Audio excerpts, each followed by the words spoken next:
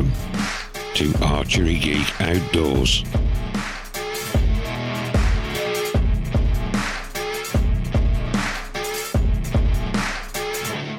Good evening, folks. Welcome to episode 58 of the Archery Geek Outdoors podcast. This one is a bit of an impromptu one. I've had something spinning through my brain for a couple of weeks now. So this afternoon I dropped Angel a message, said, Angel, on short notice, any chance we could sit down and record tonight because there's something I need to run by you. Angel, as gracious as he always is, said, yep, of course we can. So, right, I'm going to start off with, I don't know whether it's a proposition, a preposition, a theory, or just me thinking and talking utter bollocks as usual. Practicing for score. Now, when I practice at Paget, a lot of the times it's just to wander around the woods with your mates flinging arrows. But I've got the EFA 3D Championships coming up, so I thought, right, I better start practicing. And I was shooting rounds for score. I've always had a problem when I'm shooting for score, it gets inside your head. You have a bad arrow and I overthink things and things start going to shit. I'd noticed the quality of my shots was breaking down. I don't know whether you'd call it target panic or just shot anticipation. If things were seeming to take too long, I'd slam the trigger. Or if I was shooting a precision round, 2 arrows at each target, I'd have a good first one, then second one. You'd want to shoot a good one. I'd end up holding on, and I really was anticipating the shot. I know I was anticipating the shot because if you let the shot go properly, follow-through's natural. It'd be a dead release. I'd be that anxious to see where the arrow was going. As the shot's breaking, bow arm's dropping and I'm dropping it down and away. So, last couple of weeks, I haven't worried about scoring at all. I've been shooting 2 arrows per target, purely for grouping. I'll pick a spot to aim at. Let the first arrow go. Wherever it hits, instead of altering aim, I'll pick exactly that same aim spot again and let the second arrow fly. And it's allowing me to work on better shot cycles. Not every shot's good, but I'm in my own head now. I'm analysing my shots more, knowing what's feeling better shots. And I was of the theory, if you have a bad shot and miss, and you're not aware you've had a bad shot, you move your aim point to compensate, and you still miss. You don't know if the arrow's flying weird, there's something out on the bow, or it's you shooting shit shots, and 90% of the time it's me shooting shit shots. So, like I said, I've stopped shooting for score. I'm just picking a spot, trying to shoot 2 really good shots, and trying to get groups at half a minute of angle. Now, I think for a rifle it's 1 inch at 100 yards. For a bow it's 1 inch at 10 yards. So, 20-yard targets, trying to get 1 inch groups, 30 yards, 1.5 inch or less, 40 yards, 2 inch or less, and that's all I'm working on at the moment.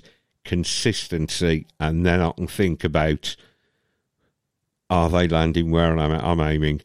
Angel, what are your thoughts on this? Is shooting purely for score all the time likely to induce shot anticipation, target panic, whatever you want to call it? And does it do you good to switch up and focus on different things other than just score? Okay, so it's funny that you said this because my student who I took to a tournament yesterday, one of the main things with her is, like, this is her first year of competition, but she's been shooting for 4 years. And I have kind of a thing with my students. Some are ready to go to competition immediately, and other ones take some time before they're ready. And there was an old commercial here in the States that we shall sell no wine before it's time. That's what they used to say. And it's kind of the same way that I handle my students. And there's a reason for that. So like you were saying, if you want to avoid target panic and freaking out when you're actually shooting in competition, what you have seemed to discover is that if you're just shooting and shooting to shoot, meaning shooting to sharpen that program that you're running when you're aiming and all that you find doing that, you have less bobbles, you have less problems, and you have more consistency. And the reason why that is completely true and why it's better for you is very simple. If there's anything on the line at the time, then your mind gets stuck.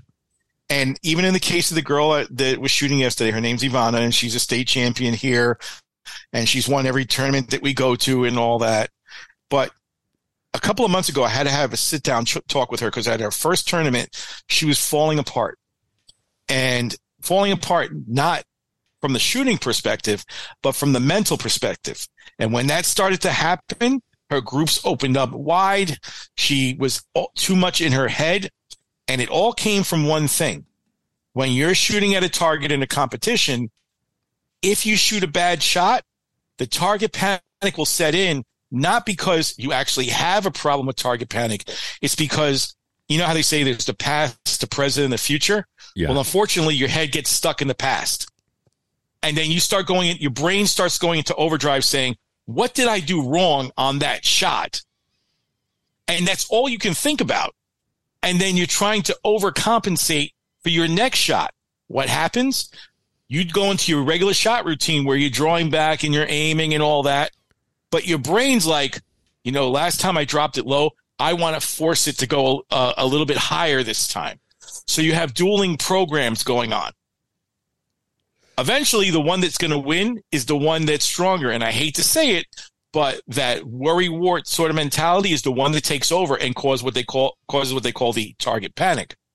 What you're saying is when you're practice to just work on your shots, nothing like that.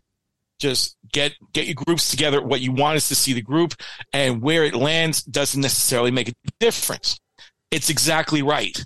And people take years to finally come to the realization that you must train your internal programming to work before you can put it all together.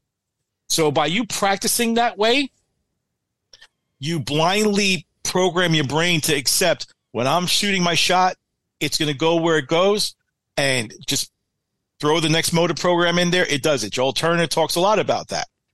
Now, you want an example of this? I'll show you. Remember I said, well, let's smoke a stogie while we're at it today. Yeah. Okay. Examine my cigar here for a second. It's square on both ends. Okay. Yep. Now, let's just say that I took a puff of this thing and I choked on it. Well, believe it or not, it's the same thing as shooting. If I'm worried about what I did on that last puff, do you know what I can do by mistake? When I go to take the next puff, I could put it in my mouth backwards with the lip part on. Okay? Yeah. And trying to take a puff through the lip part is probably going to suck in many ways. Oh, God, yeah. But it's exactly what you're talking about. If you stay in that moment, target panic, or what appears to be target panic, will ensue. So what you're doing is you're just going with the rhythm of the shots. I know I'm trying to concentrate on shooting my best group. You're shooting 2 arrows, and you're trying to say, okay, at 20 yards, I want that 1-inch group, 1.5 inches at 30. You are sharpening your game. And what's going to happen is doing that more often, your shots are going to become what we call automatics. So now all of a sudden you draw down a 3D target when you're in a competition. Instead of being like, I hope I can hit it where I want, you're like, no, I know I'm going to hit it. I just want to see exactly if I'm pinpoint or if I'm a millimeter this way or a millimeter that way. If you start thinking, I know I'm going to hit it and I'm just going to be a millimeter off, and I think I've said this a lot of times before, you're great. No panic. But if you're thinking the entire time, I'm hoping to hit the target, or I'm hoping that when I shoot this arrow, it's within 10 inches of where I'm aiming at, that's where you run into your problems. Yeah. By you doing what you're doing with the practice right now, you're eliminating all that, and you're building your self-confidence knowing that at 20 yards, my group's going to be 1 inch no matter what, and I'm good to go. Carry that into an actual competition session, and all of the other stuff just goes away. When I shot the E for bow hunters, unmarked distance out to 60 yards. I was shooting with possibly the two best compound shooters in the compound field shooters in the country for EFA, and the pressure was on. And I'd been working on making really good shots for the few weeks up to it, and knowing I was shooting with these two guys, I said to Joy in the car on the way down, I said, you know what's going to happen? I'm going to come on to target one and just bitch slap the fuck out of that trigger. And I did, because I let the pressure get to me. I mean, it was fantastic to watch them shoot. And both of them said, I was worrying where the arrow was going to hit. And they both said, we don't worry about that. We just worry about making good shots. We know if we release a good shot 9 times out of 10, as long as the distance judging's right, it's going to go where you want. It's going to go where you want. And this is exactly. I'm finding not worrying about scoring as I'm going around the woods shooting now, just worrying about making good shots. 9 times out of 10, they are going where I want if I make a good shot.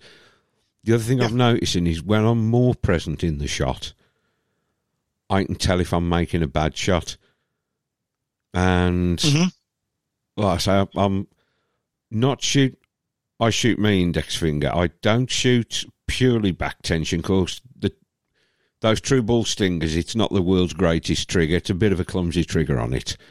So it's a combination of pulling and squeezing, but getting more control on that is giving me more confidence. And I think this game is 90% mental, isn't it? And it's like you just said, you're concentrating in that moment that you're shooting, just concentrate on make a good shot. That's what is the building block of becoming a great competitive archer. And it's like I tell my kids, all the ones who are very, very successful, and, you know, we've had a lot of good fortune when it comes to our students, because they, for the most part, all pick it up after a while. And like I said, I don't let them compete before they've kind of understood it. But what happens is you have to stay in the moment and focus on that moment alone and making a good shot. If a bad shot happens, you just have to move on to the next one and then be able to let all that go. Easier said than done, because some people focus only on the bad stuff that just happened. And like I said, if you let that hang over you, everything else is going to be screwed up. The easiest way to explain it to people, and when I do seminars, I'll say, who's the best shooter in the room? And there's always the one person who raises his hand up higher than everybody else. Oh, I know I am. I shoot 300 games all the time. So I said, okay, and you shoot 300 games all the time. Do you do that in competition? No, I'm more like a 295 in competition. I said, do you know why that is? And then they'll say, no, that's why I'm here. I'm trying to figure that out. I said, well, here it is. When you're practicing, okay, all the other environmental stuff around you doesn't affect you. You're not worrying about people staring at you. And like I always say, no one really cares what you're doing individually. Everyone's worrying about their own stuff. You're not worrying about, am I going to look bad if I do the wrong thing? Things like that you're not worrying about. So what you have to make your shooting do is become as simple and as regular as anything that you do in life. This is the best example of it. When you go to open a doorknob, to open a door, do you have to run through 74 different things on how you should be twisting the door, how much pressure to apply or anything like that? No, you just go ahead and do it. Yeah. And unless there's something wrong with the knob, it opens every time. It's the same thing with a bow.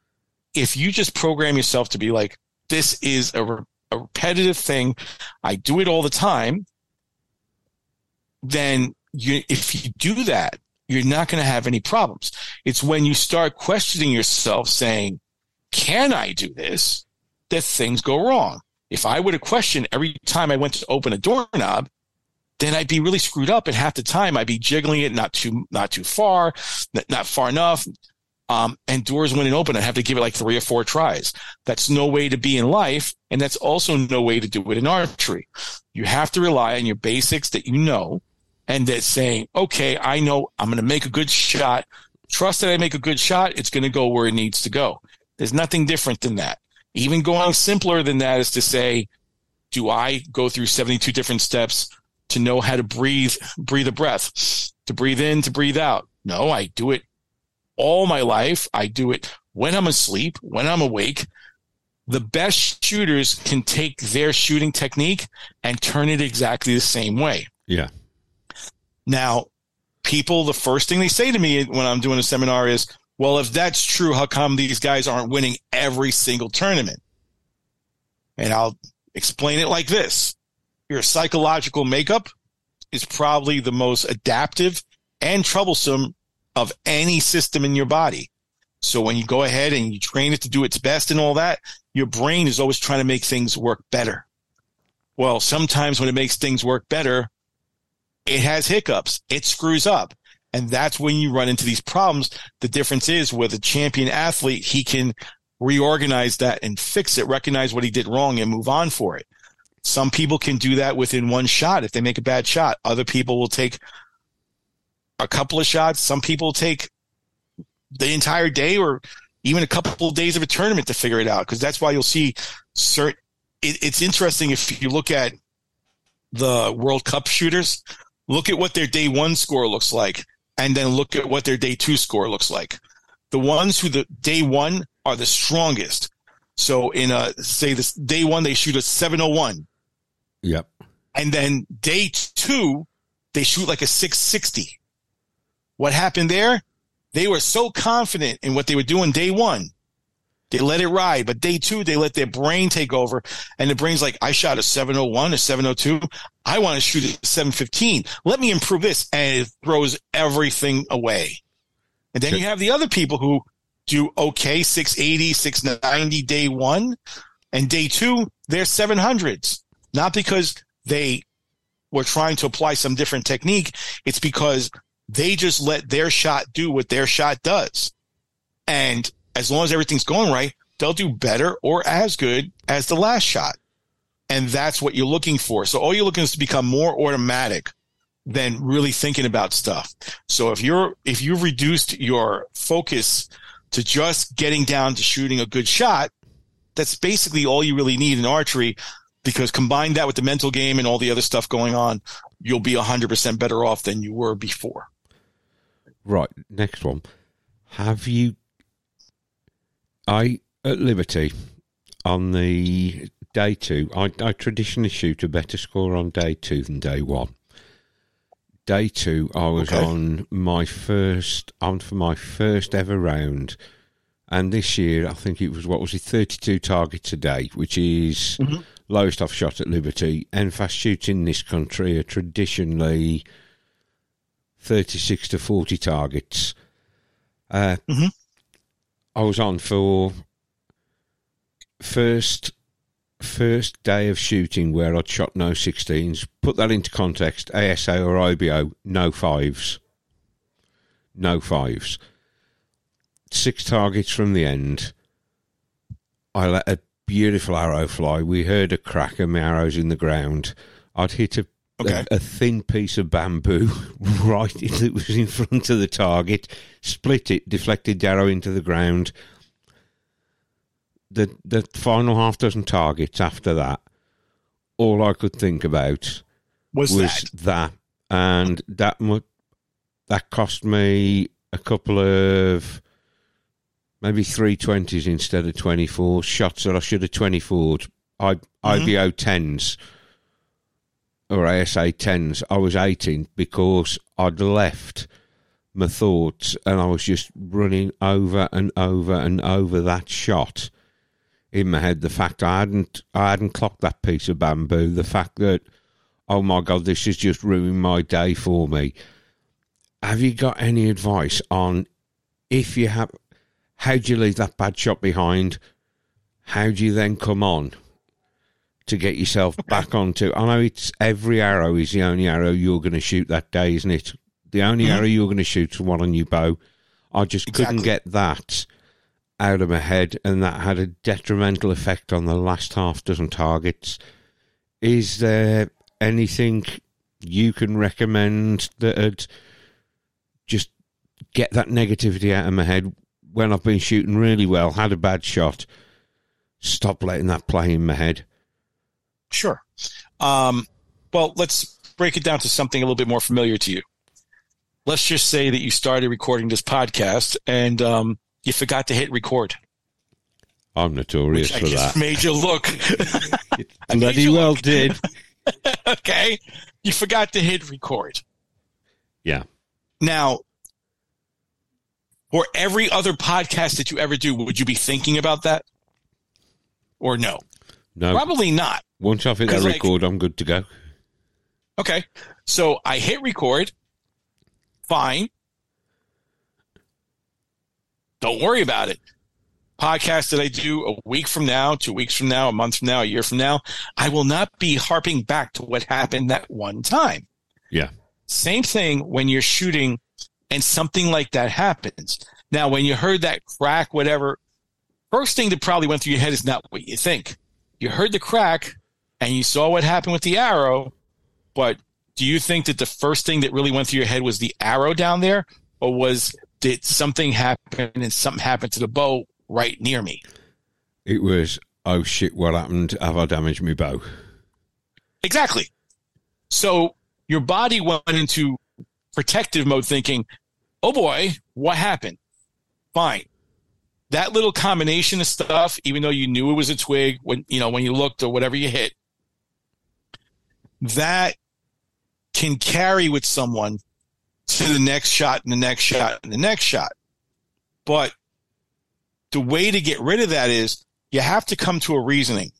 And again, it's one of those things that sounds simpler to do than it really is, but it is kind of simple. When you're shooting, I'll give you a perfect example with Ivana shooting yesterday, shooting at 50 meters. She's 14 years old, okay? Yeah. And the kid can shoot well into the mid 600s in a 720 match. No problem. But when she first started shooting at the beginning of the season, if she shot and a wind gust happened to happen at the moment that the arrow was getting towards the target, what should have been a 10 could have wound up being a 5 or a 4. And that used to freak her out for the next couple of shots. Just like your shot freaked you out, and then it cost you points later on because you kept on harping on what happened and how do I avoid it. Yeah. To get her out of that, I had to just explain to her this. There are things that are going to happen that you have no control of.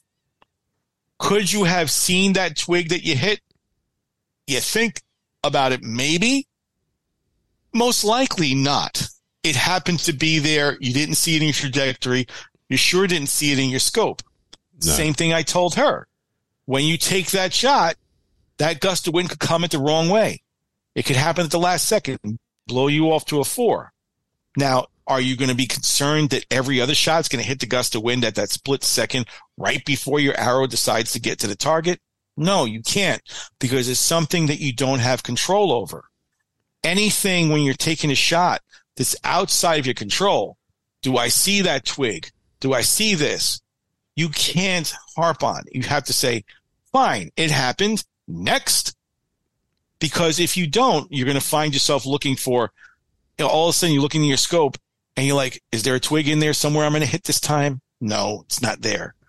Fine, maybe I can take a shot, but in the back of your head, like, there could be something there. And that slightest bit of bobbling on your concentration is going to mess you up. So all you can do is say, it happened. Next, move on. It'll take some doing, but the easiest way I found to show people how to do this, it's very simple. You have to be able to prove to yourself that your skill and your game, you're confident enough in them to rely purely on what you know, what you can control. Yeah. You can't control something you can't see. I can't control the wind. But what I can do is focus on everything and concentrate on making the best shot. That's what you kept saying. Those guys that you were watching, they were great because they concentrated on making the best shot. If something happened, it was like, oh, well, not my fault. Move on. And if you can realize it's not my fault, you're going to do fine.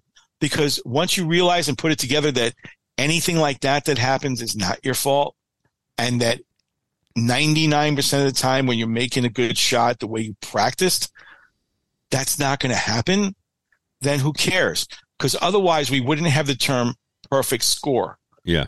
And a perfect score is so hard to achieve is because you can do your best in shooting, but outside factors are always at play. And 99.9% of the time, they will screw you over in one way or another, and you have no control of it. I have no control over whether or not a tidal wave is going to come at me. If I'm standing on a beach and a tsunami shows up, I didn't know it was going to show up, and I sure as hell can't stop it. Yeah. But if I take myself out of the situation that says, well, I probably shouldn't be standing by a seashore like this when they said there's a chance of bad weather and maybe a tsunami showing up, let me not be here. Same way, you're avoiding a disaster by just going through, making every effort possible to make that shot the best you can. And additionally, anything that does go wrong, move on. Otherwise, you know that if you don't move on, you're going to have the same issue possibly happening again. Every time you keep thinking of something or letting it affect you to the next shot, the chances that it does affect you on the next one become higher and higher and higher. And the only way to stop that is just say, it's done. I'm going to my next shot, and forget about it. Those guys that you see shooting like that, I don't think they can tell you what happened 5 shots ago if you ask them. They'll be like, oh, I let it go. And after I looked through the binoculars, I see where it went. Maybe they can tell you what they scored, but as far as what happened on that individual shot, like what were they doing?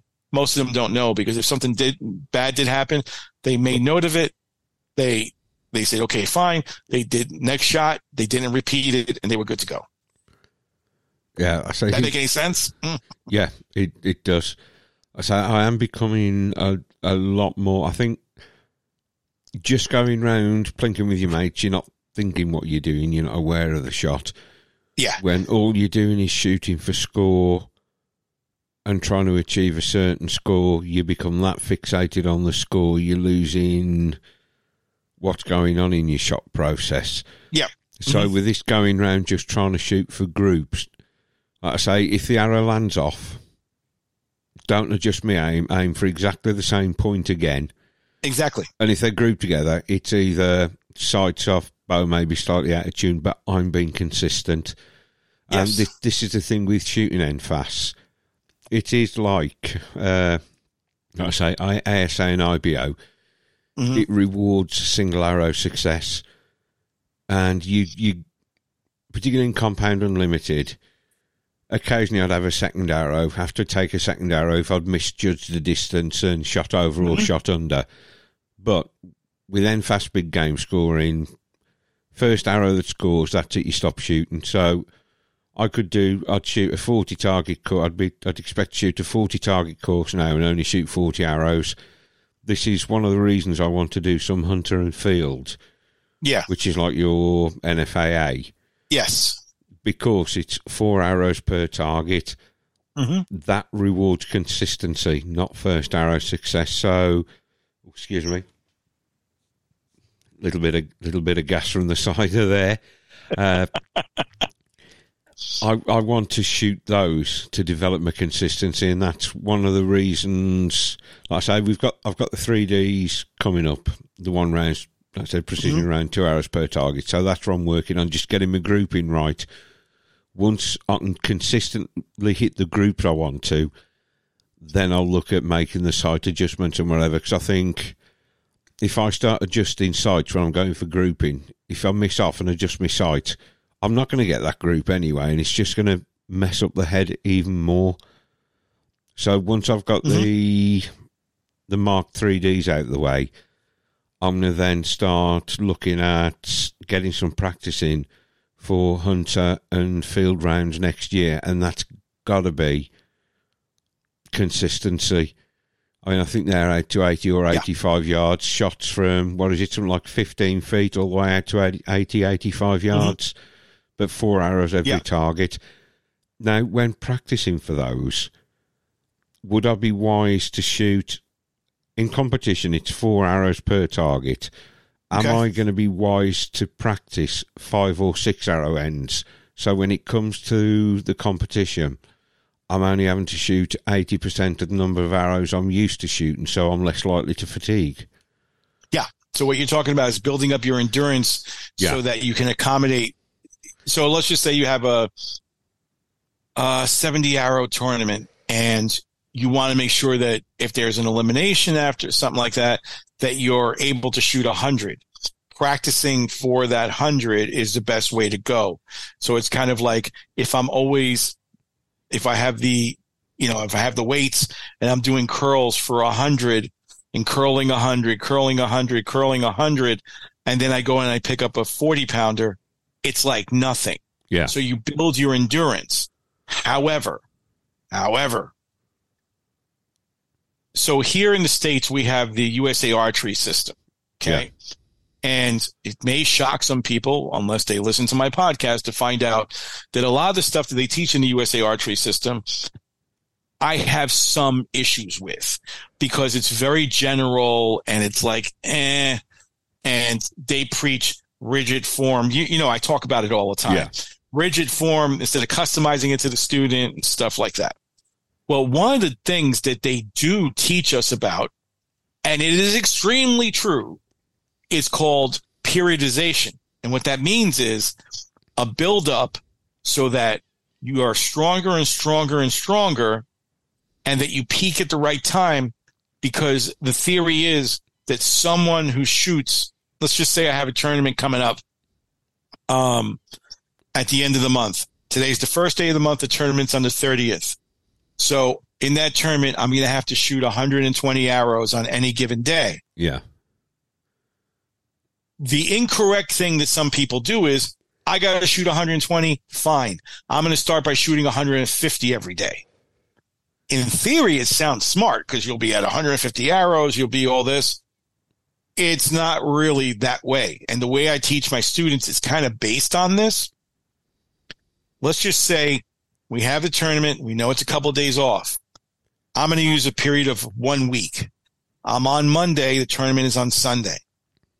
It's a 72 arrow tournament. They normally shoot 50 or 60 arrows for an outdoor session. Yeah. Not 72. What I'll do is day 1, which is Monday, it all depends on the age and how I scale it and all that. Day 1, they're shooting 48 arrows. Not the 72, 48. Yeah. Day 2, Tuesday, now we're shooting 54. Day 3, 60. Day 4, which is now we're at Thursday. Yeah. 72 arrows. Okay? Yep. But Friday, I don't have them shoot 100 arrows. Friday, they're going to shoot 64 or something like that. And then Saturday, they'll shoot 62. And the reason it's going like from low to high and back down to low right before the tournament is because if you try to in a given period of time, especially in less than 30 days, if you try to scale it from down here to up here, yeah, your body's going to get tired.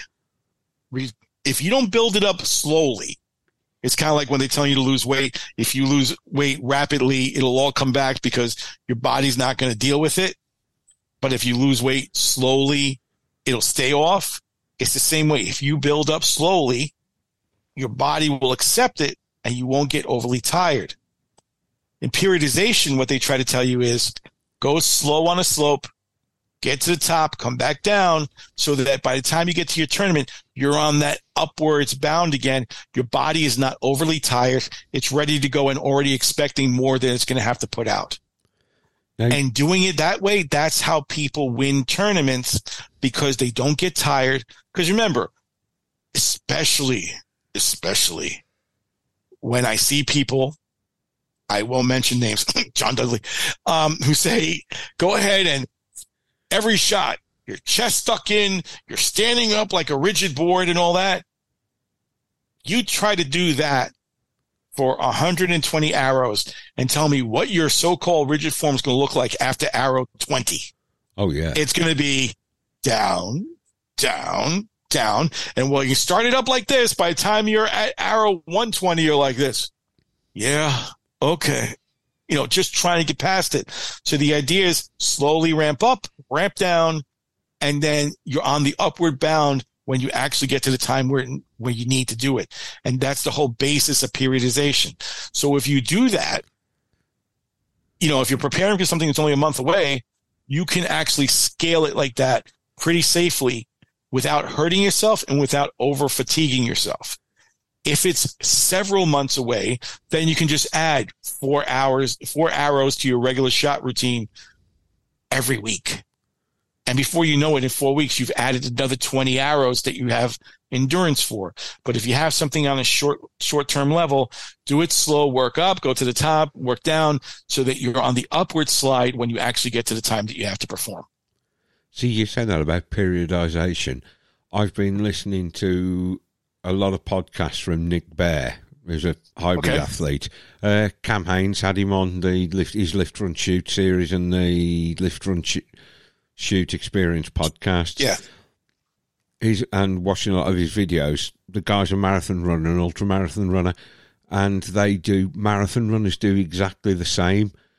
They're not running their hardest immediately before the marathon. Before the marathon, they're actually scaling down. Yep. So they can come on the way back up when it's time to compete. Yeah. And like I said, of all the things that USA Archery has in their advanced levels for coaches, because they have instructors at the beginning levels, level 1 and 2, level 3 and 4 are actual coaches. Yeah. And we learn the advanced stuff with physiology and everything else, but we also learn techniques about periodization. And I think if more people knew what that was, they would be able to practice and be more ready for it. Unfortunately, sometimes organizations try to keep the knowledge in the hands of the few instead of the mass.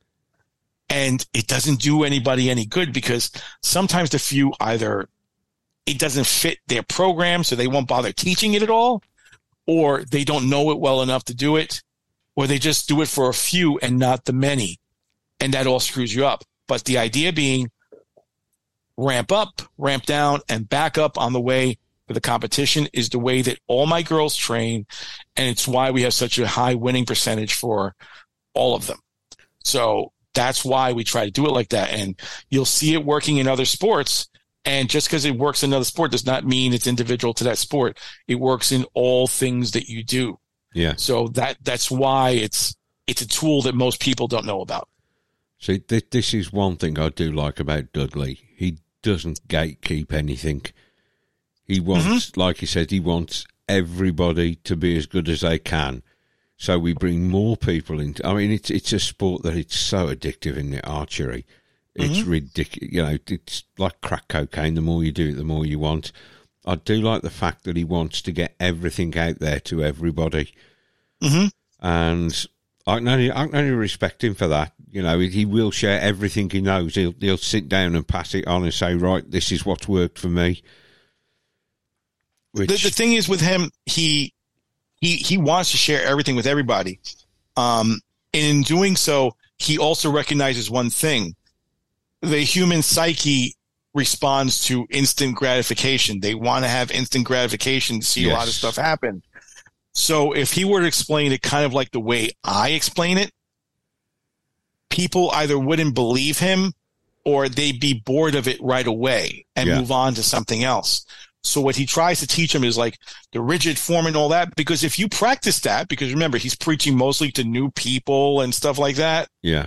If you practice that, you can get better faster than you normally would on the sliding scale of like doing it a little bit at a time. But you may limit your potential by doing that, because then what happens if you've been doing this the whole time, the way he says it, with the rigid form and the whole bit, sucking your chest in when you're shooting and all that, trying to do that for all 60 shots of a 60-shot tournament. And then you find that you're breaking down halfway, and then you come to a coach like me to fix it. Do you think it's going to be harder to change how you're doing that later on? It usually is. Oh, Lord, yeah. So, like, to change it will take more work than if you had just started it that way in the first place. Yeah. But like I said, he broadcasts to a wide variety in millions of people that are watching what he does. So he wants to make sure that he gets the majority of those people doing something well enough in a way that they're going to be successful. Now, if they want to go to that next level, they're going to have to kind of alter some stuff slightly, but keeping the same base format. So just telling somebody, hey, you can't shoot 200 arrows in a day, go from shooting 60 arrows in a day to 200 arrows in a day, or you screw yourself up, is hard for some people to swallow. That, well, John Dudley says doing this. I say, yeah. And for the masses who are never going to go to that next step, that's fine. Yeah. But you come to me so you can progress to that next level. You're not going to climb a 20-story building with a ladder that's only meant for one story. Yeah. You're going to have to learn to adjust and make that ladder bigger. So you make small adjustments. There's nothing wrong with how he teaches it. It's just that for you to go to that next level, you have to do something different. And periodization is something that has worked and been proven for a lot of people. And for the longest time was a secret kept by some of the most winning athletes because their coaches didn't want to tell anybody. Yeah. However, as I have a reputation for being one of the most hated coaches in the United States because of how I do things. And at the last tournament, I got two guys on me like you have no idea, because I have my girl shooting, and in between ends when they were on the break for the first half to the second half, she's helping somebody fix a D-loop and stuff like that, telling them what's wrong with it. And these guys are like, why are you getting your kids involved in doing this? That's something they should leave for the shop. I said, number one, lower your tone, because you could have a problem where you won't see the second half of this tournament because you won't be conscious. Second of all, the fact that she knows how to do this means she can take care of herself. And the fact that she's willing to help others is because that's the way I trained her. Now, if you two jackasses don't like that, come to my next seminar and I'll teach you how to do it yourself. But because you happen to suck on the pacifier of the pro shop that you guys do business with, it's not my fault. And when I turn around, you've got about 3 seconds to run as fast as you can, or your students are going to see something very bad happen to you. I turn around, they were gone. But this is why some people, they won't accept okay, so there's a guy that I did a podcast with a year ago, maybe a year and a half ago now. And he taught me it's not what he taught me, it's that what he pointed out to me. And it's very, very true. And it's a motto I live by because that's the way my coach taught me. Yeah. And that is, what was ordinary years ago is extraordinary today. And it shouldn't be like that. Years ago, people had to work hard, do everything, and that was the ordinary thing. Now, things have gotten so easy for people, or they've become so lazy, if you will, that the ordinary effort from, say, 15, 20 years ago is looked at as extraordinary. So and people perform extraordinarily well if they just stick to the ordinary stuff from years ago.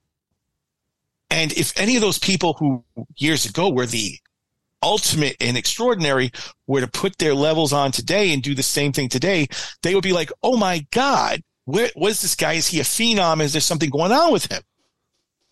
And a perfect example of that is a young man by the name of Bodie Turner, because his father, Joel Turner, teaches him in the way to do things like we always used to do it, which is put the hardest work you can in, rely on yourself, do everything to 100%. Don't just get by. Yeah. And because the majority of people believe in just getting by, and that's not trying to be mean or anything like that. It's the day and age we live in. If you can be yesterday's ordinary, you'll be the utmost achiever in this day and age. So that's what you have to be. And that's what I try to teach my girls. They are extraordinarily looked at today because they're doing what was just ordinary to us when I was coming up, and this is what we do. I see no reason to adapt to the times and become a lazy bastard because everybody else is a lazy bastard. It's just not how it works. Yeah. The same way when you're shooting, ordinarily 20 years ago, because everyone's struggling with bows that had steel cables instead of, like fiber cables like we have now and things like that, and little wheels instead of the gigantic cams. They had everything going against them, yet they knew it took hard work to make it work. Now you've got easier bow systems to deal with, and you kind of slack off on it. But if you work just as hard and you take those shots and something bad happens, you're like, that was me, just going to move on. Fine. You'll be considered extraordinary because you could just let that go. Yeah. And the small percentage of people who do all the winning, because if you look at it, it's always the same people winning, have found that and know how to do that. And when someone can learn how that works, then they get into that small percentage of winners and they continue to do well. I mean, I've always been a distinctly average archer, and I was happy to sit there, middle of the pack, and just, it is what it is. But since I've known you and Anthony, I've got that thing where I don't want to be average anymore. Yeah. This is why now I've got a thing where I am wanting to practice different. Like I say, at the moment, it's good to arrow groups. Once I've got the dots out the way, it's going to start practicing field and hunter, even if it's only at 20 yards, but let me get that consistency. Let me work on making really, really good shots. I want to start inching my way up the field, if you know what I mean. I don't want to be middle of the road anymore. I want to be better. No. And just with that attitude that that's what you want to do, that'll separate you from everybody else. And the more that you adhere to that, the better you're going to do. Like I told you the last time, I am a recently new cigar smoker. Yeah. Okay. And like anything else, I had to learn about the world of cigars and just how to smoke a cigar. Okay. And you'll see that now I can go ahead, take a puff, not think about it, whatever. My first couple times, I was focused on just how to take a puff, not swallow it, not choke on it, not look like an idiot. And it becomes second nature. Now you'll notice, as you saw a couple times already, that when I light my torch, okay, to relight the cigar, I am not that stupid. I still look at what I'm doing. Yep. Because I, one, don't want to singe off my eyebrows. Two, the other day, as you'll notice that I'm wearing a hat today and all that, because I've also come to the conclusion with the sun as being as high in the sky as it's been lately and not wanting to roast my coconut, that I must protect this. Yeah. Well, I wasn't used to lighting up a stogie, and I only smoke 1 or 2 a week. I wasn't used to lighting up a stogie with a hat on. Okay. And this happened in front of 2 of my girls. And you see how tall the flame is on that torch. And this is a mildly small torch. Well, I was lighting up a stogie like this and I wasn't paying attention.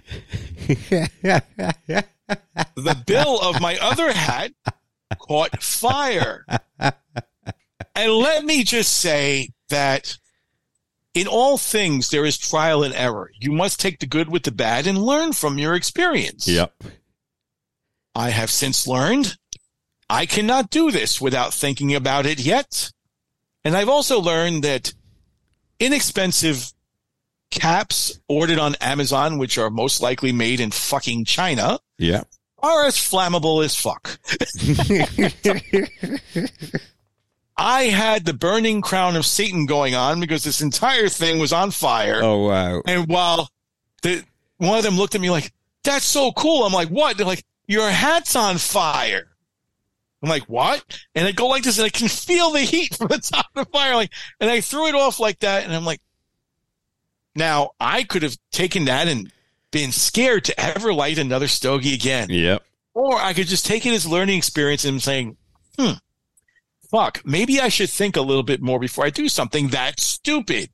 I could not see that this is in the way of the flame. Okay? You could not see that fucking little branch or whatever it was in the way of your arrow. Now, you can become paranoid about it for the rest of the match, or you can just be like, fuck, it happened. Won't happen again. Leave it alone and not care.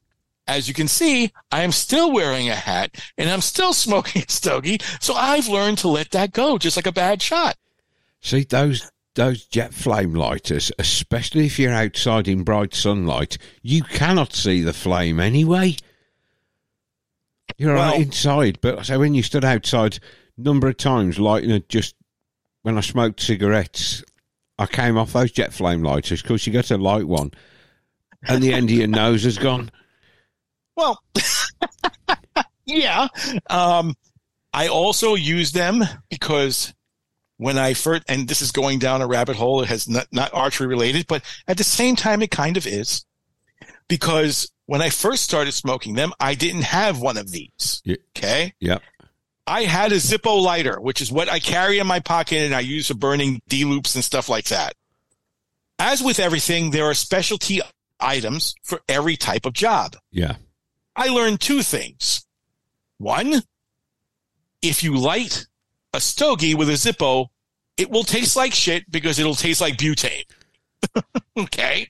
Two, if you try to melt a D-loop with a flame that fucking big, you will singe the string on a bow. Now, fortunately, I was doing one of my training bows that's Matthew's Genesis, and I was changing the string on it. I still had the old string, and I was putting a D-loop on it so I could teach somebody how to shoot a release with it. And I went to this because I was too lazy to go to my other one, and when I turned the fuck around, I burnt the string in half. Again, do I let that affect me for the rest of my life? No, I don't want that to happen. Teachable moment. A teachable moment, and I would call it that aha moment when you pick it up and you realize what just happened, but that's not an aha moment. That became an oh fuck moment. I can never use this again to work on my archery equipment. Just like I can't ruin a good $30 cigar with a fucking cheap ass butane flame from a Zippo. So you live, you learn, you move on. You don't harp on the past. Anthony was right, you know. Cigars are a bigger rabbit hole than archery, aren't they? You have no idea how big a rabbit hole. I've been watching the Cigar Daily videos and how the correct way to even light a cigar, how to smoke it, you know, a puff every 45 to 60 seconds. You should get an even burn. If the burn's cockeyed, it's not a really good cigar. Yeah. So, like, when I first learned how to light a cigar, I basically was setting the fucker on fire. That's what I was doing. Just open the lighter and whatever. Yep. I learned that watching a video. That was a mistake. So I said to myself, who would be the best person to tell me about this? I went to someone I know who's a aficionado and a master of smoking cigars. He would know how to light it. Yeah.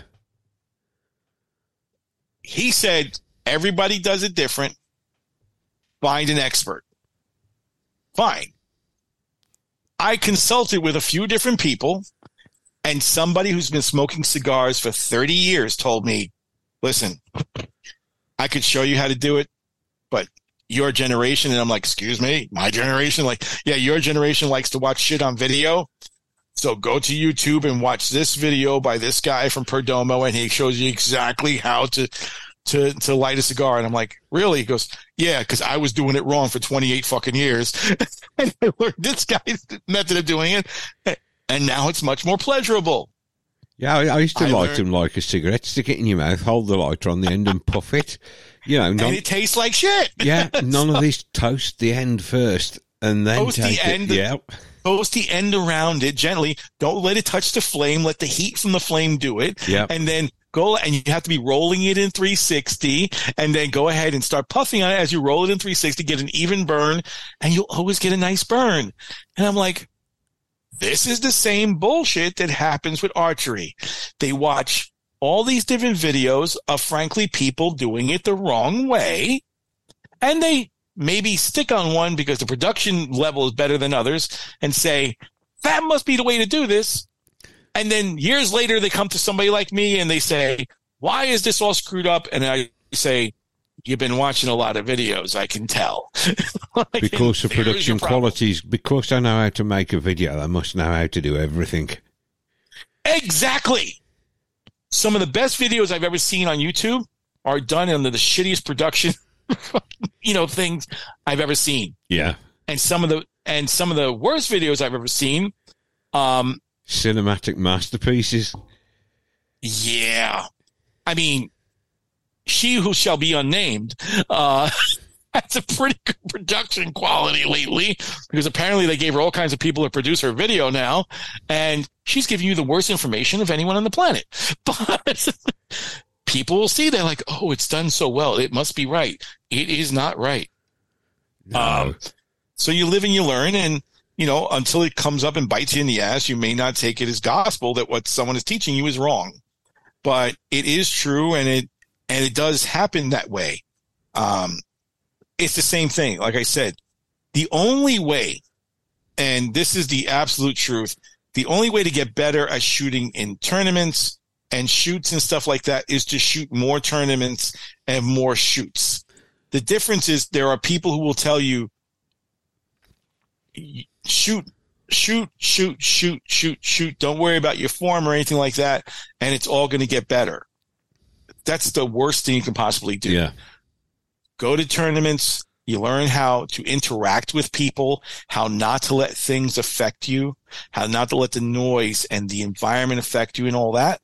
But you still have to work on your basic technique, your basic motor programs that do everything. And the way that you're doing it now is the best way to do it, because you're getting the exposure of shooting with people. And at the same time, you're working on your technique. Put the two together, and eventually they'll come to the point where it's second nature to you, and going to a tournament or going down to the club to shoot, there is no difference. Yeah. That's why these guys who are the best, you think they care that, oh, we're going to the national championships. It's like, yeah, it's just another day for me. Who cares? That's what they do. For some people, they go to a national event and they're like, oh my God, they get starstruck. They see all these different people there. They're like, look how many people are seeing this. I'm actually in the process. That's me at any shoot. Like I said, though, I don't do enough. I need to do more, because I'll practice hard, but because I do so few shoots, when I get to a shoot, it all goes out the window, and I'm worried about looking like a prick. And just it's back to form. What's form? What's a shot cycle? Get it back pointed in the right direction, and slam that trigger like Mike Tyson on Robin Givens. So, one of the reasons why somebody sat me down and said, listen, if you don't, because since this whole medical thing's been going on, I have extremely high blood pressure.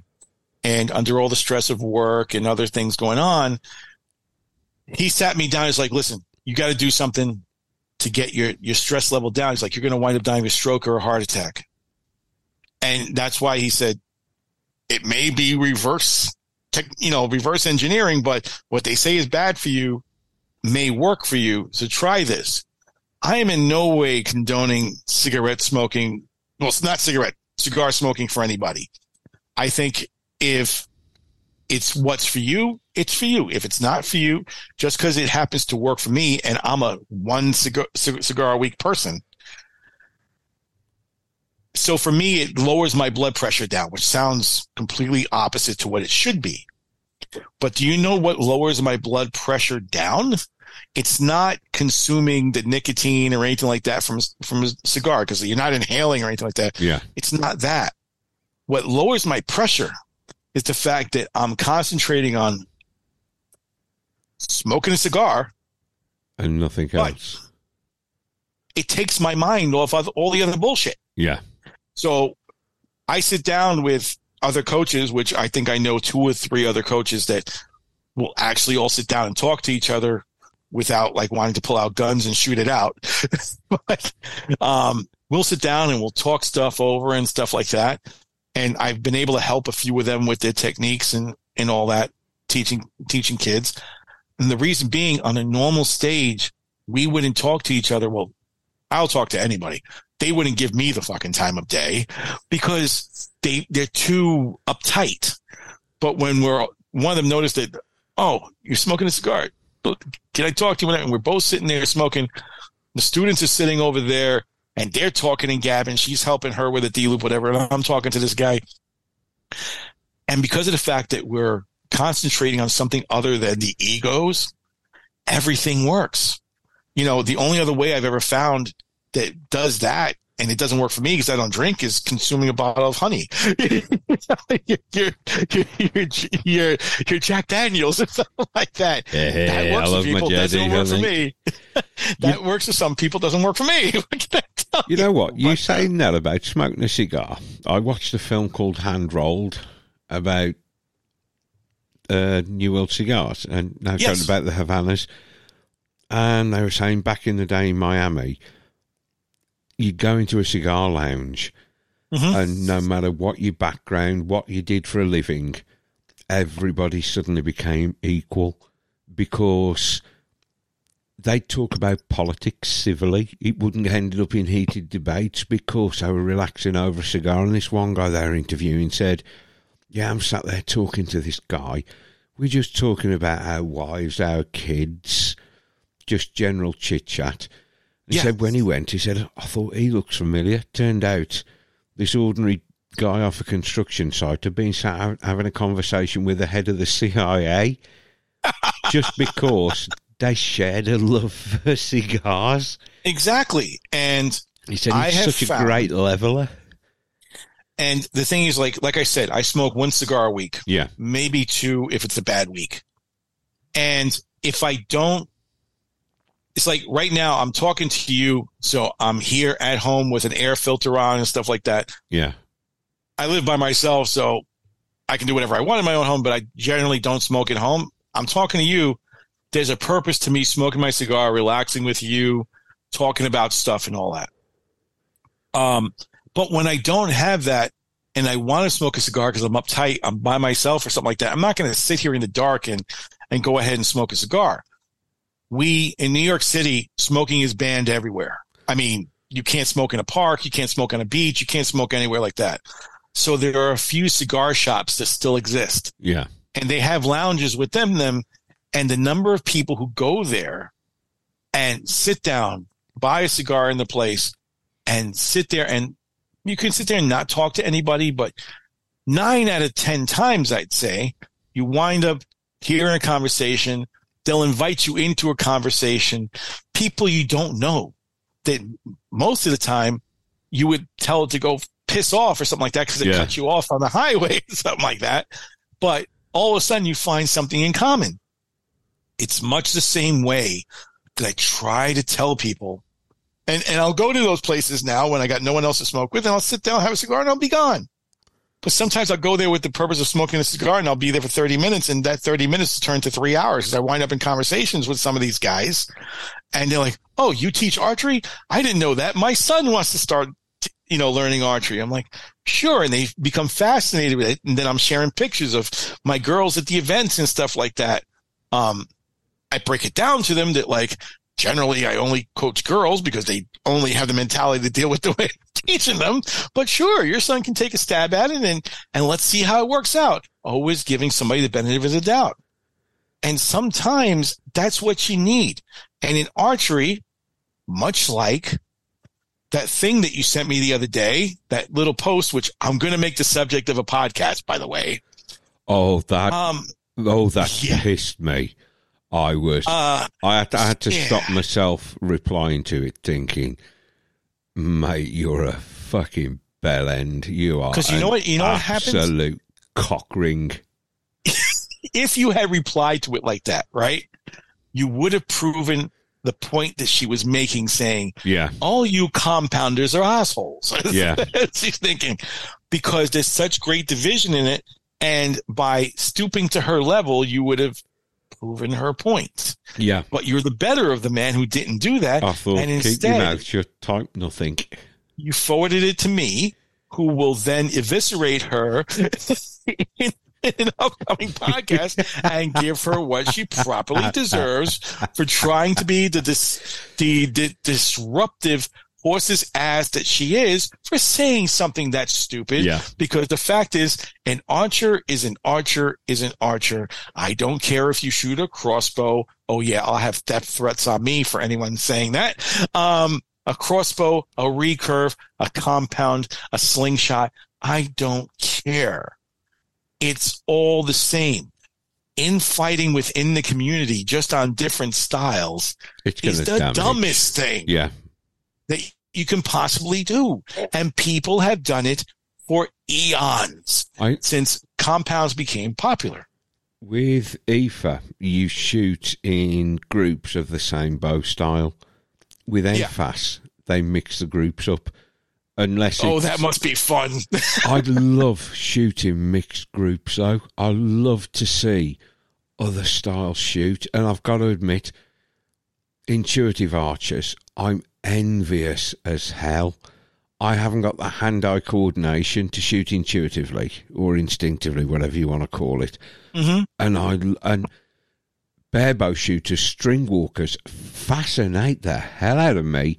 I used to watch some of the World Field Championships on YouTube, and you watch these string walkers, they're as accurate as the compound guys. When they just...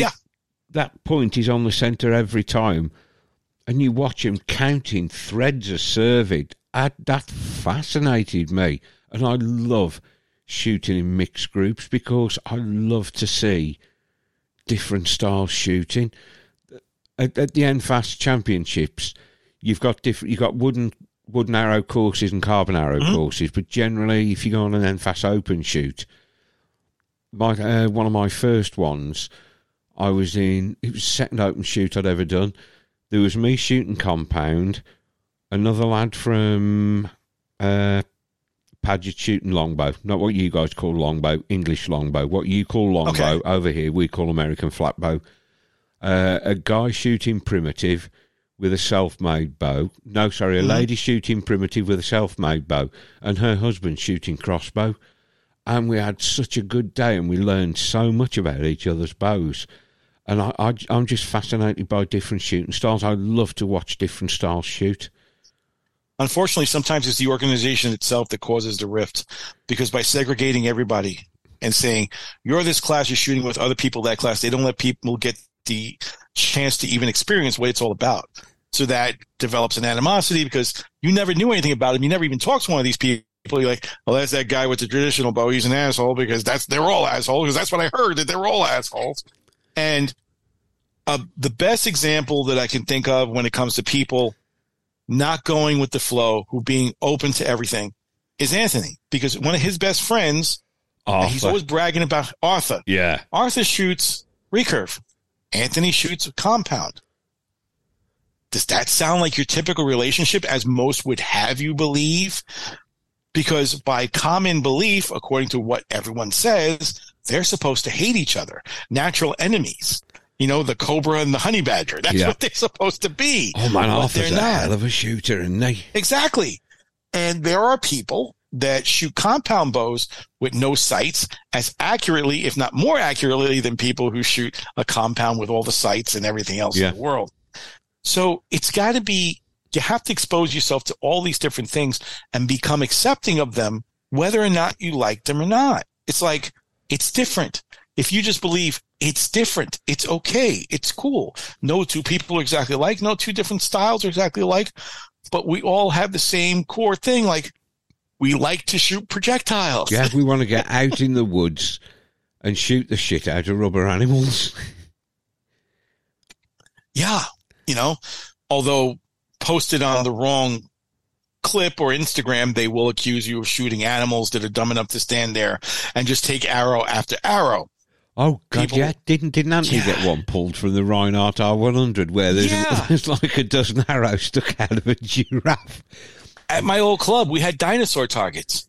I was always afraid because I thought I was going to get, you know, like Trump's kid or whatever it is, you know, blackballed for shooting a Tyrannosaurus Rex. Really? Oh, God, There's yeah. people who complain about shooting dinosaurs? That was For fuck's sake, they've been dead for billions of years. That was one of the most hilarious. That was taking a photo of him with a. They superimposed him on a shot from Jurassic Park, didn't they? Oh my God, aren't they an endangered species? For fuck's sake. I mean, for real, people, this is what it's come down to. I mean, this is why I worry. I worry about people like this. You know what I mean? You really can't educate stupid. No, and I'm going to have a lot of people. So I've got 3 podcasts that have been sitting in the cutting room floor only because the health has been up and down the last couple of weeks. And I had announced on Facebook this thing was going to come out the next day. It's been like 3.5 weeks. It still hasn't come out because I haven't had time between the kids and work and all that, and trying to keep myself breathing every day to edit it out. But I have a Nose Button podcast. That's the one that's coming. But the one that comes after that, which I'm now tailing on that little thing for don't be that guy for your best friend over there who likes to, accuse people of shooting compound. But one that I put together, and I thought about it for a while, and I said, some people, they shoot compound, right? And they get so used to shooting compound that they forget about the basics of where it comes from, because we started with recurves before compounds came out. Yeah. So with recurves, the basics are all there. The core of everything is there. So what I suggest people in that, and I know I'm going to get ridiculed for it, but the people that I do therapy with this, and I call it therapy, I tell them, we're going to take you off the compound for a week. You've got the worst target panic happening, and the exorcism didn't work, and all the other stuff like that didn't work. So I break out the crucifix of all crucifixes. I break out a traditional recurve for them. It's a 20-pound recurve, and I say, okay, fine. I want you to learn how to shoot this doing the same movements, but there's less to think about. And it's not saying that recurve shooting is any easier or anything like that, but it is allowing them to examine the core basics of everything. Yeah. So here, now you're pulling with your arm and you see what happens if you do this. And in doing that for a week, they go back to shooting the compound because they found the recurve so much more. A compounder finds the recurve so much more complicated because now they're doing everything based on their movements. But here's the thing. I teach them how to shoot accurately in 20 yards, no sights, no nothing like that, using a recurve. In a week, they go back to shooting their compound. Their ability to now put that all together and apply the same basics to the pulling and all that on the compound makes them shoot 30 times better. And it's unreal how it works. And then just last week, I did the same thing for a recurve person who was she had the worst. Now, she's not one of my students. The mother brought her to me. She's 19. She's been shooting recurve since she's like 11 years old, so 8 years. But she started to have a problem at 70 meters where she couldn't concentrate. And according to her, the way she was saying, her little sight was jumping around like this all over at 70 meters. Yeah. So I said, okay, well, it works like that for compound. I wonder if it works the other way. And again, you don't learn anything by not trying something different. So what did I do? I set her up with a compound that I have here. Yeah. Light compound, 30 pounds. And I said, let me show you how to shoot this. Apply your same basics to this compound and shoot at 30 yards. And she was pegging this target in groups about 1.5 inches big in 2 days at 30 yards with a compound. I said, it's so much more complicated, right? Yeah. But are you jumping around? No. Okay. I took the compound out of her hand. I put the recurve back in there. I said, aim for the 70. And she took the fact that her recurve is so much more simple to do, and she didn't have to worry about all this other stuff going on. Problem gone. Now all of a sudden she's not jumping all over. She's like, well, hell, if I could do that, I could do this. And now she just holds steady right there on the 70. Problem's gone. She shot a 720 game, and I think she shot 703 out of 720. Nice. So I'm like, see what I'm talking about? So what I've started to do is when people, all my students, and I've been doing this with the girls for years, all my students, I have them shoot a recurve every now and then. And I do it for games, breaking balloons and stuff like that, but they don't realize that I'm helping them to get back to their basics. And then the recurve people, I'm helping them by shooting a compound to try something a little bit more complicated, but they apply their same technique to it and it works for them. When they go back to their recurve, they're 100% better. So it's like anything else. Would you hold on to the fact that you're having all these problems with the bow you're shooting and blame it on you? Or would you just say, well, I think I just need to take a step back and do this. Same way I shoot a bad arrow, I let it go and I keep going. So by doing that, I just take their brains and I put them in backwards mode and forwards again, and it resets them. So sometimes one tip I'll give you is this. If you have a bad arrow and it's bothering you that much, I don't know if they have time limits and how long you have to shoot a particular target over there. But if you shoot arrow one, you have okay, then that's great. If you shoot arrow one and it got screwed up because of something that was unforeseen, whatever, even if it was something that you mentally know you did wrong, stop. Take a deep breath and be like, it happened. It happened. I'm going to rely on what I know. Okay, I don't care. Move on. And it works. So if you forget it, you take a step back, breathe. Okay, let's move on. You can move on. Yeah. That's the way people do it. And once they do that, and they learn how to do that every time, even in a time match, they begin to learn how to move forward. If you stay stuck in the moment, you'll never be able to move forward. Something happens, fine. If it's raining lemons, learn how to make lemonade and go on. That's the only way to do any of this stuff. So I think this whole thing now where I suppose the only way to describe it is practicing with a purpose. Like I said before, it was just to wander around the woods with my mates plinking. Yeah. I hadn't got anything to fall back on in stressor situations. I mentioned in one of my earlier episodes a quote from a guy named Jeff Cordero.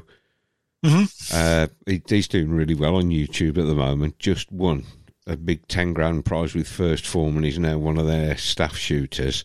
Okay, but his job is a tire changer, a wheel changer.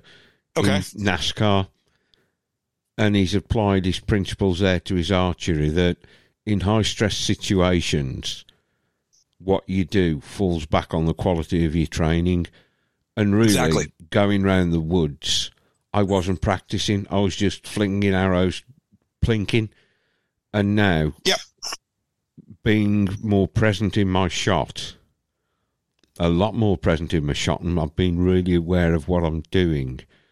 I'm hoping that's going to build the confidence. So in a high-stress situation, and to me, open shoots are high stress. And when I finally get to hunt, that's going to be the biggest one. That's going to be the biggest stressor, having an animal in that scope. Yeah. I'll be able to fall back on my training and know that, Rich, if you do this, that's going to happen. Yep. I'm going to have the confidence there to do what I need to do in a stressful situation. So that I think that's one of the reasons this consistency training, it is actually giving me an aim. See what I did there? Giving me an aim. Hey.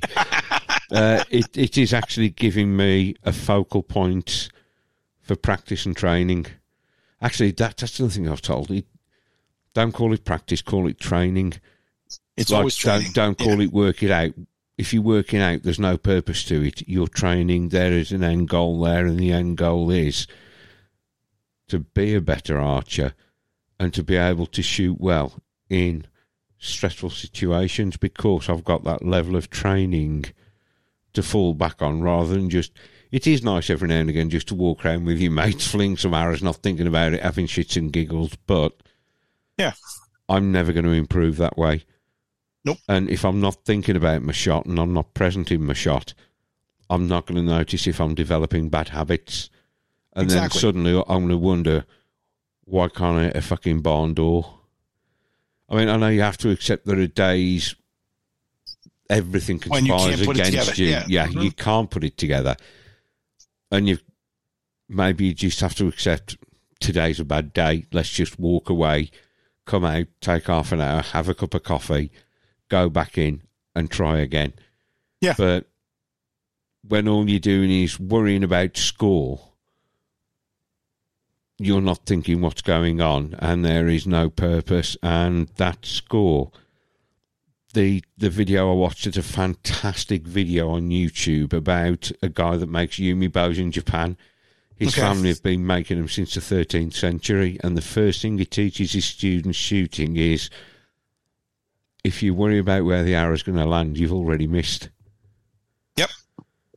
And the same way, so if you've ever been to a field archery match, well, what we call field archery, it's target archery here at 50 meters. Yeah.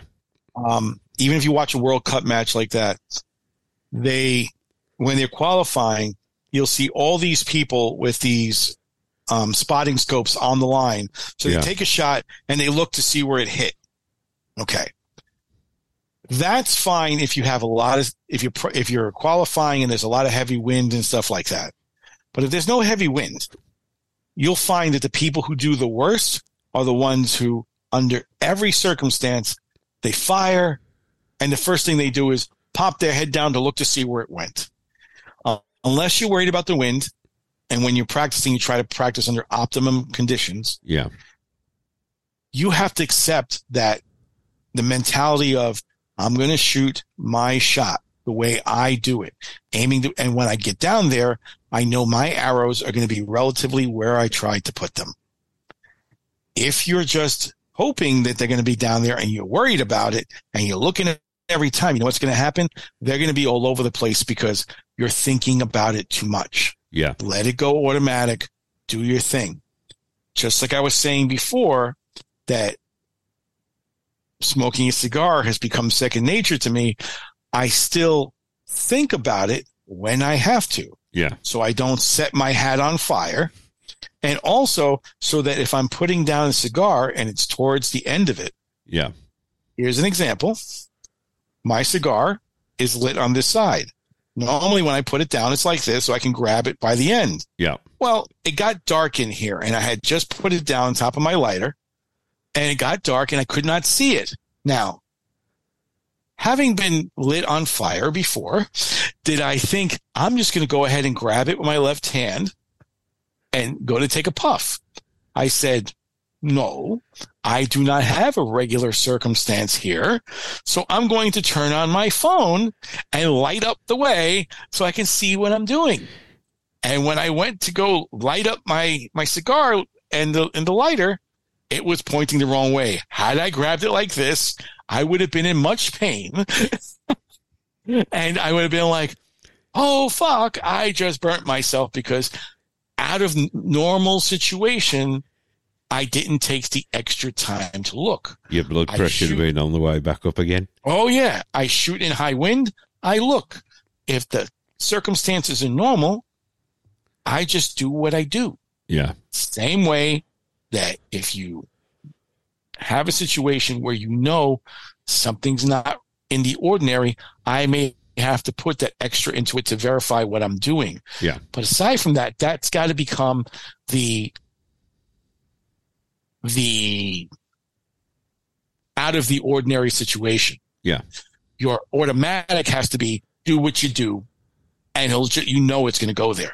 And as long as you can do that, like I said, you have a bad shot, fine, my next shot, I do what I got to do, and I know it's going to be there, and I don't worry about it, I don't harp on it, and surely enough, when you get down and look at the target, it will be where you want it to plant it. Yeah. It's all there really is to it. But, yeah, this stogie has attempted to burn me, and it is now done. I will not be messing with it. And I'm putting it aside so that I do not singe my fingers, which I need to tie some D-loops later. Yeah, that's something else that amazed me about cigars, watching the videos how to smoke them. Apparently in a cigar lounge, well, you're not supposed to anyway, you're not supposed to stub it out, are you? Because that sours a taste and ruins the smell. You just have to leave it there to go out naturally. It goes out naturally, and then when you want to relight it, you tap it out, and then there's a way to relight it so you don't suck in all the carbon. Yeah, clean the end off. Yeah. But I was amazed about you don't actually stub it out, because that alters everything and then ruins the gorgeous aroma you've built up from this wonderful cigar. You're stomping out all the carbon and stuff like that. You can get just as involved in this as you can with archery, if not more, because there's so much more that goes on and so much to learn about this stuff. What was the message I sent in the group? What have you fuckers done to me now? and I learned one important thing. When you smoke cigars, everyone talks about Cubans, got to have a Cuban, whatever. Well, you guys can't in the States, can you? No, you can't. That's why over here, you go to any cigar shop and you hear the amateurs say, "You got any Cubans?" You're like, no, they're fucking illegal. Why would anyone have Cubans? Yeah. Well, a friend of mine just went to, where the hell did he go? Bermuda, and came back with some actual Cubans from there. Yeah. And you call it smuggling. I don't think it's smuggling. You just can't purchase them here. Yeah. So he bought them over there and he brought them over here. And I'm like, oh, great. I get to try this Cuban that I've heard so much about it. And I took two of them. One of them I gave to a friend of mine who smoked Cubans before. And he said, yep, it's a Cuban, whatever. And I'm like, okay. So I lit mine up and I'm like, this is what a Cuban tastes like. He goes, yep, that's what a Cuban tastes like. I'm like, it tastes like shit. I'm like, this is horrible. So just because you hear something is so good doesn't mean it's going to be that good for you. Just like you see somebody shooting a $1,000 set of X10 arrows doesn't mean it's going to be that great for you. You might like Skylines that work 100 times better for you. You know, look at that little bugger. Right. I took these out for the first time on Saturday. 2 Robin Hoods. There you go. Full Robin Hood at 30 yards, and the arrow that hit it ended up halfway down the shaft. It split it like Pamela Anderson's minge. Oh, gee. The second one at 32 yards hit the knock and just split the back of the arrow. So you know what? That's my little set of 39 quid arrows. 2 Robin Hoods, both at 30 yards. You can't moan at that. And as an arrow building tip, even though this podcast is not about arrow building, pick up that arrow and put it in the camera again for a second. Yeah, I haven't got a pin knock on the back. Or no, it's not that. You built them properly. And do you know why you built this properly? Why? Look at the arrow, right? And look where your wrap ends. Your wrap ends about an inch away from the last part of the vein. Okay? Yep. You know how many people I see, they wrap their arrows 6-7 inches when they're shooting a little 1 inch or 2 inch vein, 6 or 7 inches of wrap. Yeah. And then they wonder why they fly like shit. I used to do that. Then I figured I just preferred them slightly shorter. I might like that wrap maybe a ½ inch longer, purely for aesthetics. Well, if they start shooting weird on you, if you go another ½ inch longer, it's a very simple reason why. That wrap makes the back end of the arrow heavier. Yeah. And if you put it so long past the fletching, makes it fucking stiffer. Yeah. So, I'd say weight at the back increases the spine, doesn't it? Yeah. And it makes the arrow stiffer and makes it behave erratically. And, because some people put 10-inch wraps on their arrows because it looks good. And I'm like, that's stupid unless you took that into account when you're picking out the spine for the arrow. Hashtag in some cases, my shaft. So some people that have spines that are too light, the only thing I tell them to do, well, you don't want to buy another $200 set of arrows, order 10-inch wraps, put it on there, and now that light spine becomes a stiff spine. It's all good. That's what I like about Victory's Arrow Spine Calculator. You put in the weight of your wrap on there as well. Yeah. It's the only one I've seen that takes everything into consideration, as in an arrow company spine calculator. I think the only other things that do that are things like Archer's Advantage and Archer's Mark, aren't they?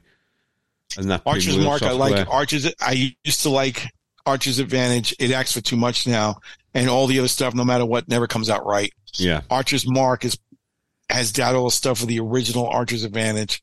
And I think Paige Pierce did a podcast about that once, and it's been true. That's why I only use the Archer's mark anymore. But at least Victory takes into account the weight, but more than the weight, it's what it does to the actual flexibility of the spine, because depending on what the material is made out of, that back of the arrow may not flex as much now as the front of the arrow used to, and you wind up getting something weird out of it. People think it's just about the weight. It actually has to do with the constriction on the arrow. But yeah, exactly. You're not, unless you take into account all these little factors when you build them. It may look great, but it doesn't shoot great. You did it just enough to get past the veins, and that's why your arrow's performing the way it is. But you increase that by, say, another 2 or 3 inches, and I think you'll find that those things act very strangely. Yeah. You'll be like, I don't want to do this. These are flying like tacks. The flight on them is absolutely gorgeous. And I did that first bend indexing, and they are coming out. Yeah. They're tack driving. Just get some pin knocks. Trust me, you'll. Yeah, I've got to. I've tried. I tried the gold tip pin adapter in the back of that. Yeah, gold tips are 246. These are 244 on the interior. It's just that little bit too big. So I don't know if to try sand. I might just try sanding a couple down, just to see if I can pop them in. Don't do that. Don't do that. Go to there's a wrap company called One Stringer. Yeah. Okay. Go to their website, and you're going to see for when you're trying to order wraps from them, there's a chart that pops up, and it has the interior diameter of every single fucking arrow. If you know what your interior diameter is of yours, just go down the chart and find the one that matches or is slightly smaller, and get those pin knocks, because then whatever is in there, as long as you're putting the glue evenly, it'll take up the extra space. And most of the time, one of those arrows is going to be an exact match. Buy the pin knocks for it, and you're good to go, and it'll fit perfectly on there. Because the best thing about Chinese arrows or Chinese made arrows, or everything bad that you could say about them, what I say is good about them is the mandrels or whatever they use to form them are copied from somebody else's arrow. Yes. So when you find the arrow, because it matches the interior diameter, all of the accessories for those arrows fit the Chinese one. Superb. So that's the best little tidbit that I could give you about that. Don't go trying to shave something down or stuff like that. Find the one that's the match or the closest one to it where you don't have to. Yeah, and there's plenty of them that are going to be that size. Yeah. I'm pretty sure one of the Black Eagle ones is exactly that size, and just get those components. Not necessarily the same components from Black Eagle, because remember, you could have $100, shaft, but the components they put in are like 12 and 15 cents sometimes. Yeah. Black Eagle components that come with them are better than most. But if you want to get really good ones, then go to one of the aftermarket companies and say, I need components for a Black Eagle this. If that's the one that matches, they'll give you that. You put it into your Skyline stuff, and you're like, holy shit, it fits. And the arrow companies will all be after me for saying that now, because I blew up their little spot about like, wait a minute, people aren't buying our arrows anymore because, oh shit, all the components fit the other one. I bet there's an awful lot of components for the big manufacturers coming out of China anyway, because China, I think they all do. Yeah. China produces a lot of arrows anyway for some of the big companies. I mean, Eastern got about made in the USA, but that's their pultruded ones that are made in the USA. Apparently, their cheaper ones are straight out of China.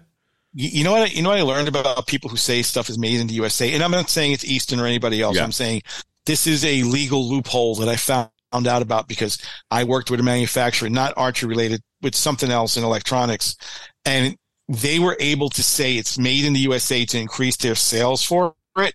But the fact is that it's made in the USA because the plant they were making it on is an American-owned plant in China, so the soil is considered American soil. That's how they legally got around it. Just because it says made in the USA doesn't mean it's made in the USA. It could be made elsewhere, but on U.S. territory. So it is like that. It's wordplay. It's really all it is with some people. Not saying that's what they do, but saying that always keep that in the back of your head, because if you're saying, well, I need to have it made in the USA, chances are what you think is made here isn't made here anyway, so it doesn't make a difference. Certain things where you can control that, yes, it is, because it would be absorbent. The cost would be crazy to make them here. Looks like all these buggers that are. I mean, I did try and buy from your own nationality if you can, but all these saying you're scum if you don't buy made in USA while they're typing this out on the Chinese-made iPhone. Now, don't say those things about iPhones. All right. Hey, I'm back on iPhones now. I live and work on an iPhone. Yep. Okay. It's the only thing that contains the security protocols that work for my job. I had 10 years on Android and came back to iOS just because I like the user interface. Yeah. It's simpler, a simpler user interface. Exactly. Yes, Android are always a couple of 3 years ahead with the features, but Apple are the smart cookies. They let Android do all the hard work, clean all the bugs out. Then Apple said, yep, that's good enough. We'll use it now, fella. Work smart, not hard. I hate to say it like this, but the number one phone carried by terrorists worldwide is an iPhone, because you can't crack it. I'm not saying that's true. I don't know if that's a stat. It probably is, but I'm just saying. So I stick with what's the hardest to break into. The iPhone is the hardest, therefore I will use the iPhone of whatever it is. I like the iPhone. I bought it purely because of the cameras. I mean, I know Samsung are like 108 megapixel. And this Apple one's 12 megapixel, but apparently Samsung pixel crush at a rate of 9:1. So 108 divided by 9 is 12. Exactly the same as the fucking Apple camera. Exactly the fucking same. And it's like, well, you're saying, well, this arrow shaft is produced here and it's to this quality standard and all that. Yeah, is it made in the same plant as the Skylon shit is? You think they have different machines for it? Probably not. Different labeling machine. Same shit, different label. Well, I watched MFJJ doing, he does the test of the arrows, where he weighs them and checks, this looks straight, and he weighs them. He took a dozen of the Eastern Sonic 6mm. And across a dozen shafts, there was a 5 grain weight difference. Yeah, and that's so. These little I'm not going to. I weighed them. I opened the pack live on Instagram and weighed them across a dozen shafts. 0.6 of a grain difference. That's a full 33-inch shaft. So that's always been my beef with Easton, because there's such a variation in the weight of their shafts. It wasn't the case when you had aluminums, but with carbons, it is the case. Yeah. And the only way to get like the minimum variation is to buy what they call match grade. So either you're telling me that the cheaper shafts are all fucking match grade, or Easton is just upselling you for the ones that are match grade and everything else is a second that they're giving you. And I don't like that idea. They're all off the same machine. They just batch them different. Yeah, that's all it really is. So I'm like, that wonders, like, why wouldn't you give everyone the same quality and stuff like that instead of charging a premium for this to say these are now match grade? Yeah. It's all bullshit to me. It's all advertising bullshit. In some cases, though, it's real. And believe it or not, even if they're off by 2-3 grains, whatever, remember, the average person doesn't make a fucking difference. Oh, God, no. I was just staggered that, like I say, that's $120, 120 quid set of arrows, 5 grain variants. Yeah. 40 quid set of arrows, 0.6 of a grain. Also producing 0.1% of the number of arrows that Easton produces. Yep. So when they get up to production ramping level, they may see theirs go off the same way. Yeah. It's like I said, if you find something while it's good, buy a lot of it. And then after you buy a lot of it, you have them, because 6 months or a year later, when they become so popular and you check them, it may not be the same. And I even learned that with cigars. You find a good cigar, buy the same cigar while it's new and all that, because the next line of them that comes out are probably not the fucking same. Well, I'm going to order another dozen of these shafts this week. 'Cause like I say, I've already done 2 up the arse end. Okay. So, And I'm going to order another box of the Padron 1926 because, like I said, I've had this one and it was wonderful. Fucking another one. This little short, square, flat press, box press bastard is good and better than a $30 fucking cigar. So I'm like, yeah, let me just get those instead. They're smaller, more dainty. I do look a little, ginger suspect smoking like this. But you can't help what's fucking good, and those are fucking good. I've gone full circle. They're going to go ahead and they're going to call me the Tate of archery. Who knows? Fuck them if they're listening. This is reality speaking, and that's what it's going to be. Look, if you look dainty enough, I might even put you on a Bud Light can. Oh, shit. Well, now when I first started smoking cigars, I thought you had to hold them like this, and instead you hold them like this to look a little bit more Arnold-like. Yeah. And one of the girls said to me, because I was sitting in the corner smoking it, and they're like, "Coach, ask my dad how to hold that right because you look like you belong in the Barbie movie or something like that because you're kind of going like that. Would you like a pink jacket to go with that and a smoking jacket and some slippers?" I'm like, "What the fuck are you talking about?" And they're like, "You're holding it like a woman like this." And of all the people we know, you're the least feminine of all the guys we know. So just don't start that way. We don't want it to go down the wrong path. I'm like, I shit you not. I dropped the cigar right into the grass. I was like, yeah, They'll be buying you rainbow-coloured arrow wraps next.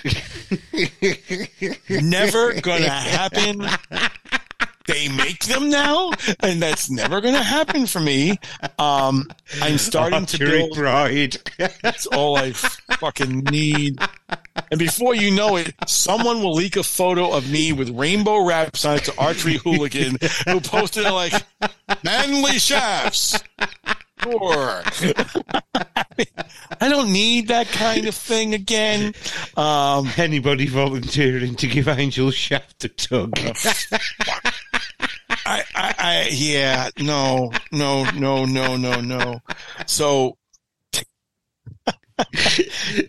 I like the fact that when people ask where my girl's coach is and they point to me like, "Oh, you see the guy over there, the one who looks like he wants to rip you in two? Yeah, that's my coach." I don't want them to have to say, "See the fellow over there, the one with the very delicate hold on his cigar? That's Coach. Go talk to him." I will say this, and this is not made up or anything like that. I don't particularly, and only because I ran into a problem a couple weeks ago at a different tournament, and I saw something happening over there, and you know how when I need to be, I'm the most outspoken person you could ever fucking run into. Yeah. I don't stay shut. I tell you like it is, and that's basically all there's going to be. Well, there was a guy shooting at the practice range of a tournament, and let's just say he was getting razzled by some of the other guys that were shooting over there. Yeah. He, I don't know for a fact that he rolled the other way or whatever. And personally, I don't give a shit. Yeah. You're there. You're an archer to me. I don't see anything else. Just like I don't see different colors. The military teaches you that we're all everybody's there to the same shoot color. Bows and have fun. That's exactly all it's about. I don't give a shit your race, color, religion, orientation, or whatever. Yeah. So I walked over to the two guys. I mean, they were really giving him a hard time.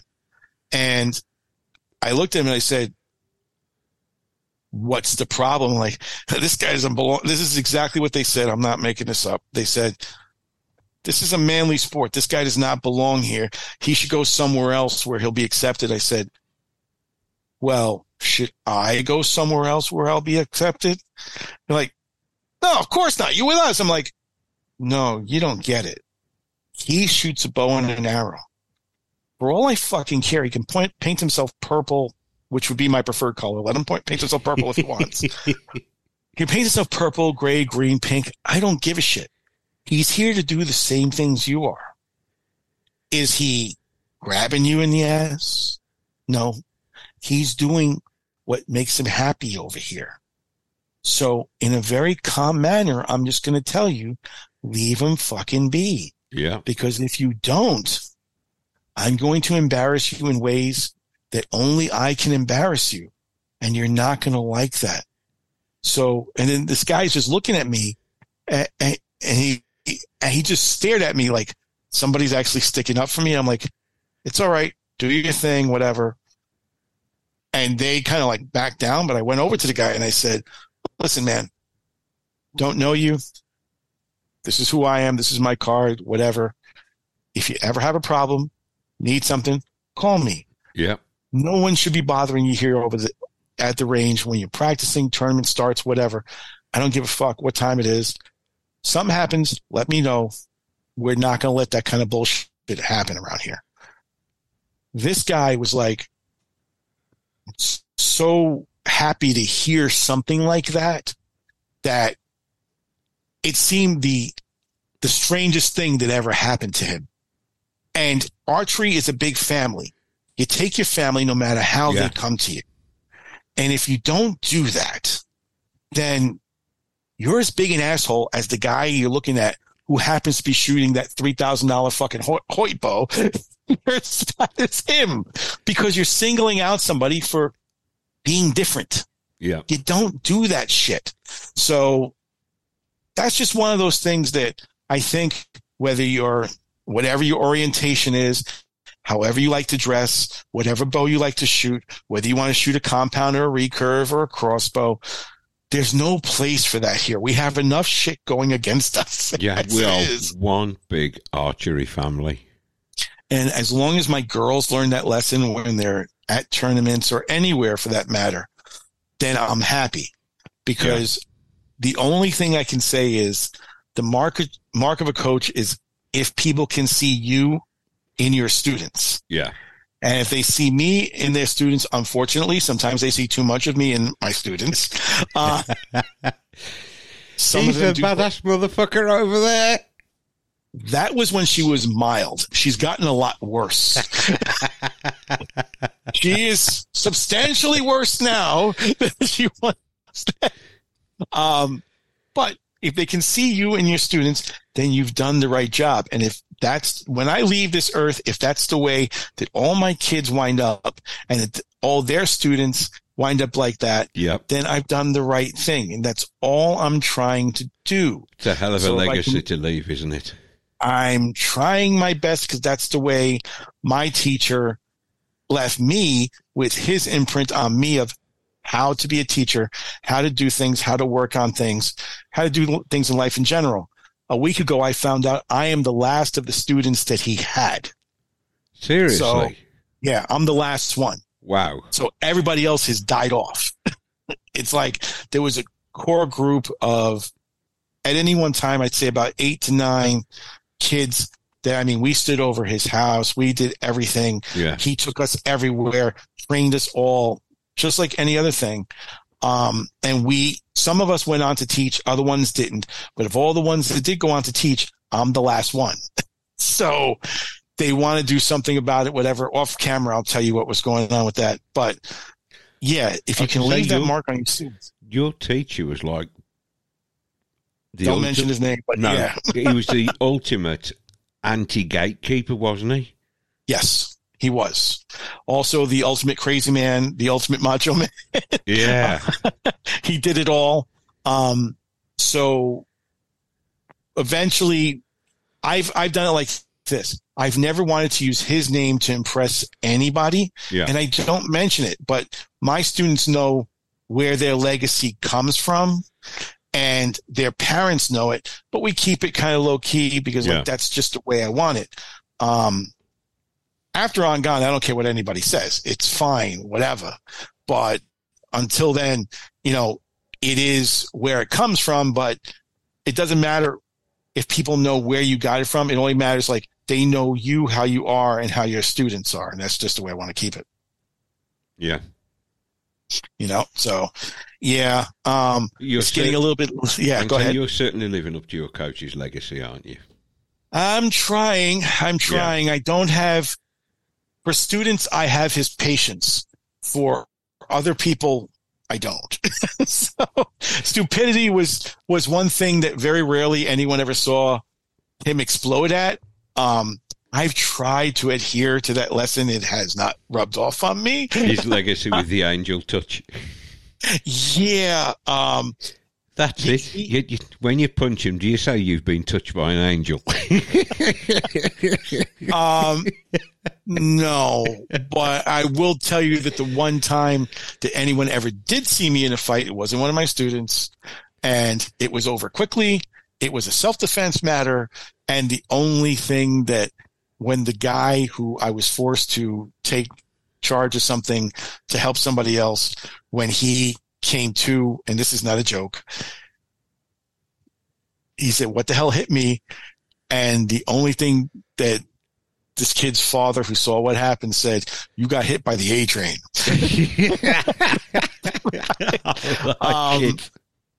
Yeah, my teacher was a very soft-spoken man, but could scare you with his words depending on how he put them. Yeah. He never raised his voice or anything like that. I am still trying to learn that technique. It has not worked very well. I don't think I'm working on a very soft-spoken, don't be that guy version. You may see it in the next podcast. That's why I'm trying to keep it all contained and mellow right now.